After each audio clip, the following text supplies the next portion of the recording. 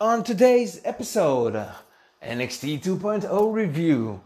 Friday Night Wars just got hotter. And a tweet from RVD that made me laugh a lot. Let's start the episode right now.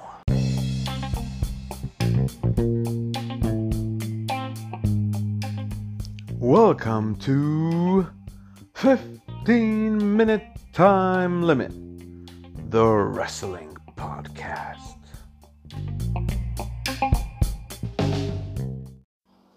Okay, so NXT 2.0 this week was jam-packed.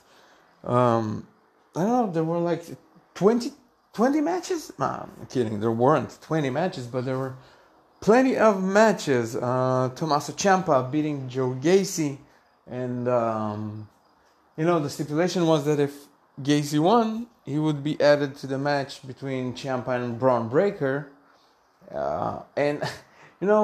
One part of me really wanted Gacy to somehow miraculously beat Tommaso Ciampa so that Bron Breakker can cut a promo about three-way for the title, and the chances go drastically down as a homage to his uncle. But it didn't happen. But what did happen was that Joe Gacy and Harland, Parker Bordeaux, had another interaction. He petted his cheek. What is going on there? I don't know. It's going to be interesting to see what's happening there. Zion Quinn beat Malik Blade. Ivy Nile, in her debut from Diamond Mine, of course, beat Valentina Feroz. It was a short match, so I can't really say if she'll be any good or not, but she has potential, that's for sure. Speaking of Diamond Mine, Julius Creed beat Ikemen Jiro, and then they attacked him after the match, and Kushida tried to make the save, but he wasn't able to, and Diamond Mine went out with the upper hand. Then Kyle O'Reilly with Von Wagner beat Pete Dunne and Ridge Holland. Ridge, of course, was drafted to the main roster, and on October 22nd he will move on. So he's doing what needs to be done when you move out of the system, lose. As for Kyle O'Reilly, from the title scene to the mid-card scene in less than a year, I love Kyle O'Reilly. He's one of the best in-ring wrestlers in the world today, no doubt about it. But his mic work and character work, the whole cool Kyle gimmick, I didn't really, I liked it, but I wasn't really connected to it, Sleazy Kyle from the Indies, from PWG, was way better. Then again, up until NXT 2.0, the product was PG. Maybe now they can bring back Sleazy Kyle when they're more edgy and stuff. But right now, he's not really doing it for me, unfortunately. Alright, moving on with 20 more matches. No, I'm kidding. Duke Hudson beat Grayson Waller with a roll-up with the tights. I love Duke. I'm not sure where this whole poker thing is going, but he seems like a good wrestler. Indy Hartwell and her best friend Persia Pirotta beat Sarai and Amari Miller, and they got added to the tag title match. We'll talk about title matches announced for Halloween Havoc in a few minutes, and then to the main event of the evening. Now, it was a match for the North American title between Isaiah Swerve Scott and Santos Escobar. Hit Row and Legado de Fantasma are feuding for, a year. No, less. But it seems a little bit like a year. Now, Hit Row, all of Hit Row, was drafted to the main roster. So everyone thought that since they are leaving, they are not going to leave with the North American title. So Santos Escobar would win it. And if I would have made a prediction beforehand, that's what I would have predicted, that Santos Escobar would win. But then we had Carmelo Hayes and Trick Williams come and try to even the score, make it fair down to the middle, and voila, Swerve won, and he kept the title, and I was like, whoa, okay, nice surprise. Thank you NXT 2.0 for still being able to surprise me. But then Carmelo Hayes, who won the breakout tournament, used his future title shot, his so-called Money in the Bank, but they don't call it Money in the Bank there. It's the breakout tournament shot, winner, contract, whatever. And he cashed it in, and he beat Swerve. So yeah, we got swerved in a Swerve match. Carmelo Hayes, congratulations! From rookie to champion in less than a year. Less than a year on TV, of course. I actually haven't checked. Maybe it's less than a year for his in-ring career as well. Who knows? But it was a great surprise and an unexpected surprise. And so I got swerved, sorry for the pun, twice in one episode. Firstly, that Swerve retained, and then that he lost to Carmelo Hayes and not to Santos Escobar. So yeah, that was fully stacked. Not everything worked. Short matches usually don't tend to leave such a mark because you can't really showcase your talent and your abilities in a short match. But yeah, it was a good episode. Not the best of all the NXT 2.0 episodes, but it was a nice one. Should watch it. And they also had more announcements for Halloween Havoc. It's not a pay-per-view. It's gonna be a regular episode of NXT called Halloween Havoc. And let me tell you, those are exciting matches. Halloween Havoc on October 26th, one day after my birthday. We know we're gonna get Bron Breakker versus Tommaso Ciampa for the NXT title without Joe Gacy, and there were two more matches announced on last night's episode of NXT. The first one, Spin the Wheel, Make the Deal NXT women's title match between Raquel Gonzalez, the champion, and Mandy Rose. I'm not gonna do a prediction now, but I think Mandy will win. But we still have time for my prediction, so we'll wait.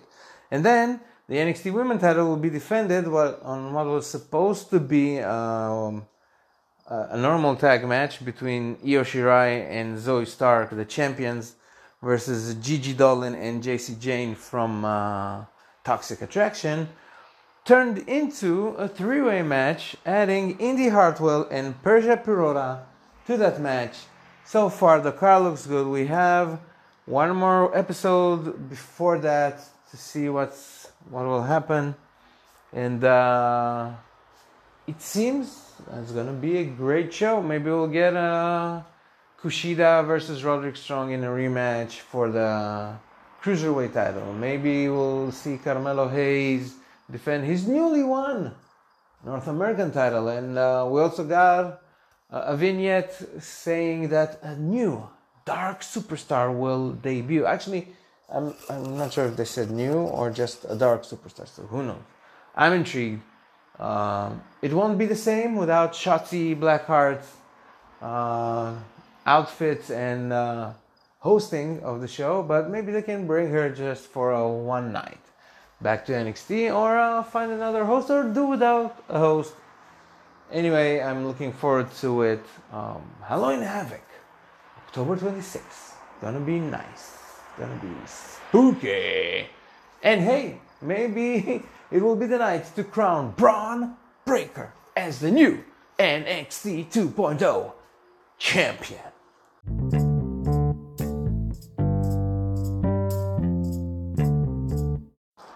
Alright, so Friday Night Wars this Friday will be interesting. First of all, tonight there will be no Dynamite. They have, I don't know, a hockey game or something. Sorry for the lack of my knowledge, but it's been preempted to Saturday night. And so Dynamite is on Saturday, but they keeping Rampage on Friday. Now, Friday's night SmackDown this Friday will air on FS1 because on Fox they have something else, which I currently forgot, but it's also been preempted, but they don't move it to another day, they just move it to another channel. Historically, all the SmackDowns on FS1 lose more than half of the viewers of SmackDown. And AEW said, okay, this is our chance to steal more viewers from SmackDown, currently the number one show in WWE, ratings-wise, quality-wise, wrestling-wise, you name it. And not only that, but SmackDown kind of fired a shot saying that it's going to be a lengthy SmackDown, and instead of 2 hours between 8 and 10, it will be 2 hours and a half. Now, Rampage is between 10 and 11, all times Eastern, of course. Rampage airs between 10 and 11, so basically what WWE said or did is, hey, I'm going to put 30 minutes head-to-head between SmackDown and Rampage on this Friday. Now, Rampage will be live. It won't be pre-taped because we don't have Dynamite tonight. And what did AEW do? Well, AEW said, you know what? We're going to do a special buy-in before Rampage. We're going to air it free on YouTube. And it will air between 9 and 10 p.m. Eastern. So it's head-to-head with SmackDown, but not on TV. It's going to be on YouTube. And they already announced 2 matches. I don't know if there will be only these 2 matches or they will add more. But the matches announced are Bobby Fish versus Lee Moriarty. And check this out. Bryan Danielson versus Minoru Suzuki live for free on YouTube this Friday between 9 and 10 p.m. Eastern, head-to-head with SmackDown on FS1. Fox Sports 1. It's gonna be wild. Friday Night Wars just is crazy. What a time to be a wrestling fan. And before finishing this episode, something very funny I ran across on Twitter. A fan at JDWRKARTS, all cap letters, posted a picture saying it was disappointing as a child finding out they were not really related, in a picture of Rob Van Dam and Jean-Claude Van Damme, to which Rob Van Dam responded, imagine how we felt.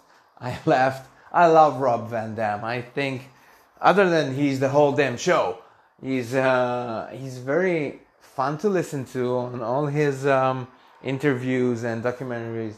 He's such a chill dude. All the love to Rob Van Dam and Jean-Claude Van Damme. Great tweet. I laughed a lot. Thank you very much for your time and for listening to this episode. I hope you already liked or followed or subscribed to the podcast on your podcast platform. If not, please do so right away.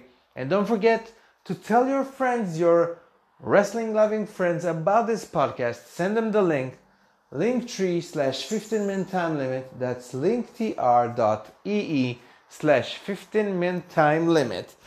So they can listen to the podcast as well on their favorite podcast platform, and maybe go follow on Twitter at 15-minute time limit. And if you haven't followed on Twitter, then what are you waiting for?